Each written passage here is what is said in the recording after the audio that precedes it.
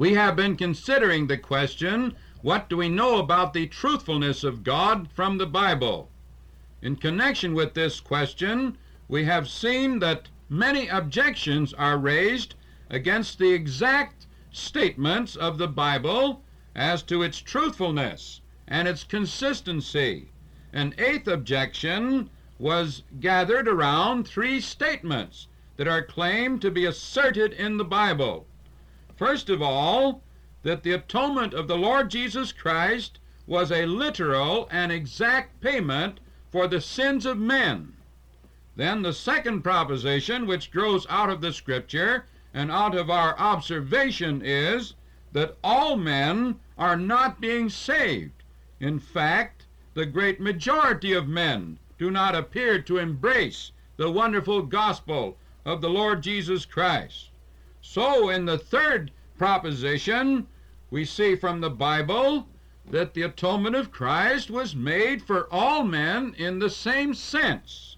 And thus, these three propositions are brought into conflict with one another, and obviously cannot all be true.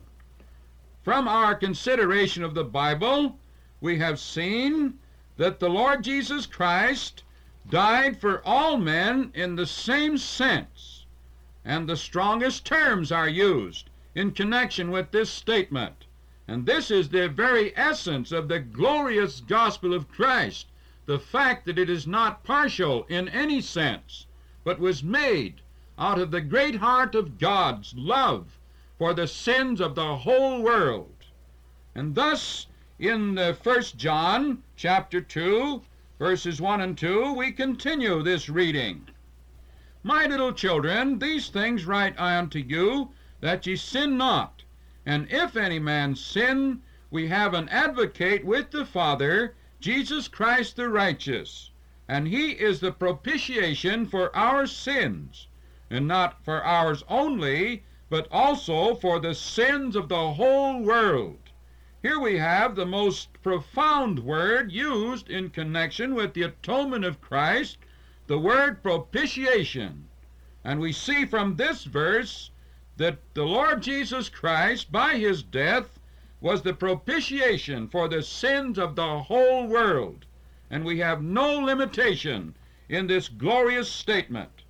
This is what we would expect from this statement, often occurring in the Bible, that God is no respect of persons. And we'll just remind ourselves of one statement in the 2nd chapter of Romans, verse 11.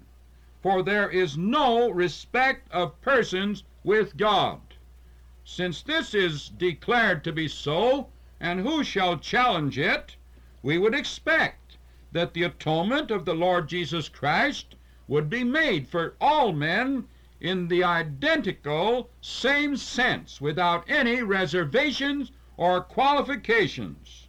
And so in Isaiah we have illustrated the fact that God is inviting all men to be saved and to freely partake of his wonderful salvation. Now certainly he could not do so if the atonement of the Lord Jesus Christ was not made for all men. Then of course he would be inviting sinners to partake of something which didn't exist for them. And so in the 45th chapter of Isaiah, verse 22, we read this wonderful invitation. Look unto me and be ye saved, all the ends of the earth, for I am God, and there is none else. Certainly God could not invite and implore all to turn away from sin and be forgiven freely by his loving grace through the atoning sacrifice of Christ by faith if a salvation was not provided for all. God would have a limited thought in his mind as he expressed a universal invitation to all men, and certainly this would be an inconsistency.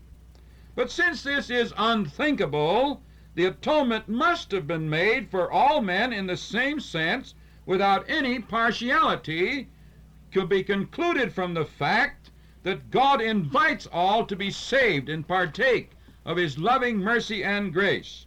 In the 23rd chapter of Matthew and verse 37, we have this tender expression from the lips of our blessed Lord, which was indeed a sorrowful expression.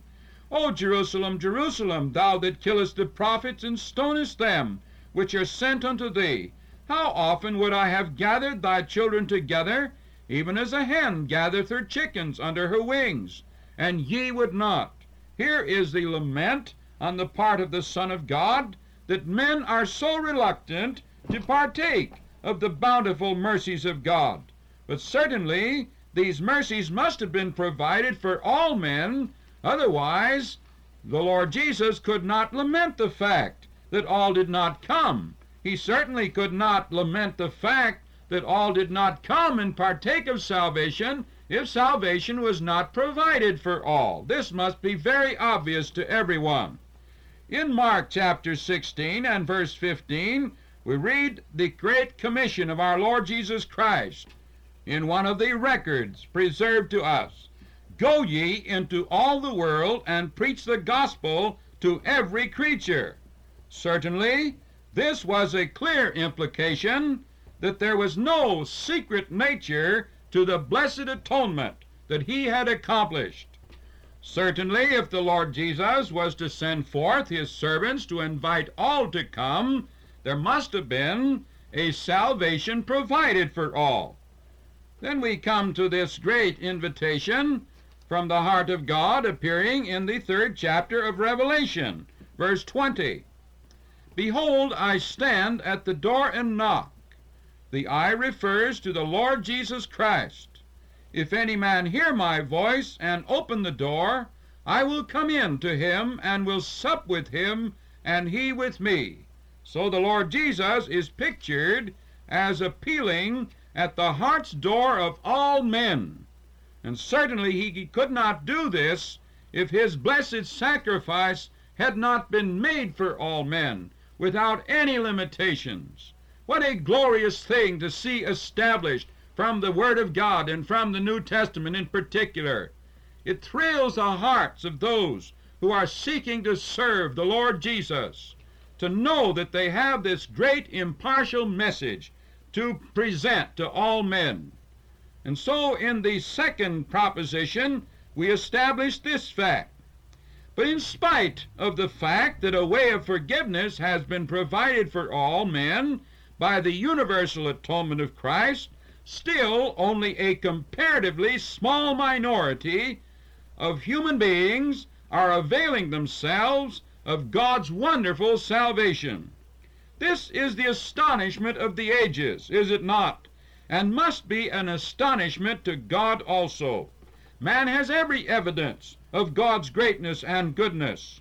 How can anyone intelligently say that man is the loser when he partakes of the mercy and forgiveness of God in the forsaking of his selfishness of sin, and has this wonderful living faith in the Lord Jesus for the forgiveness of his sins? Loser, by having the privilege of being in fellowship with the great and loving God? Astonishing!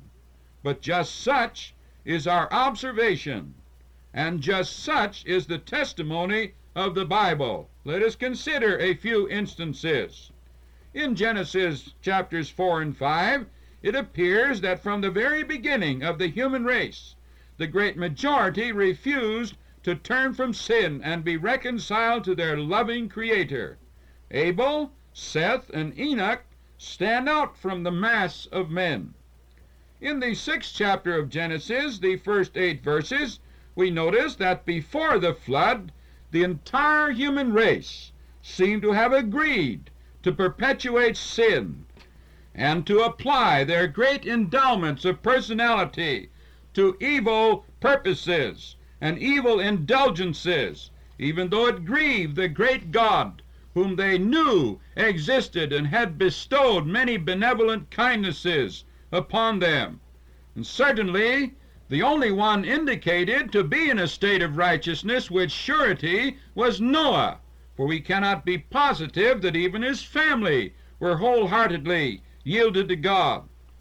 In the 11th chapter of Genesis, the first 9 verses, after the flood, we notice that the new mass of men who had descended from Noah soon defied God in building the Tower of Babel to make a name for themselves. God had to confuse their language and scatter them so that they would not cooperate too closely in devising ways and means of rebellion against God. In the 12th chapter of Genesis, we see that God called Abraham, and certainly he was a minority. So also with his early descendants. We come to the book of Numbers in the 14th chapter, and we notice that after God had shown his might and care in bringing several million children of Israel across the Red Sea and into the wilderness, and had bestowed upon them his good law, most of them rebelled and had to be led in the wilderness until they died, and a new generation arose. In the first book of Samuel, chapter 8, verses 6 and 7, we notice that Samuel had a heart for God in Israel's rejection, and that God comforted him. Certainly the prophets had a great struggle as they represented God against the majority. In the first book of Kings, chapter 18, we read about Elijah as to how he was the lonely prophet of the Lord against 450 false prophets of Baal. As we come to Isaiah 53, we have an instance of how the prophets struggled endlessly to keep the nation Israel in the path of obedience and generally failed. And with Isaiah, he expressed himself with grief thus: "Who hath believed our report?" Even Israel was only a small part of the nations of the world. We come to Malachi chapter 2, verse 17, and we notice that the Old Testament closes with the mass of God's professed people asking in hardness of heart, "Wherein have we wearied him?" And as we come to the New Testament, we see that it opens with John the Baptist calling men to a new manner of life. Many heeded, but soon he was put to death. So there must have been a reaction against the light of God when it was revealed. In the 4th chapter of Luke, we notice verses 28 to 30 that the mass of men at Nazareth, where the Lord Jesus had been brought up and had testified concerning the things of God, were greatly enraged and sought to extinguish the light of the world, and would have succeeded except for the restraining power of God. We shall have to conclude our remarks on this objection in our next. Our Heavenly Father, receive thanks abundantly for such a universal gospel, even though men reject for the most part thy loving, extended hands of mercy. Yet thou dost beseech men to repent, come by faith to Christ, be forgiven by thy grace. We pray that many may do so and enter into the joy of thy heart in the happy life of faith. In Jesus' name, amen.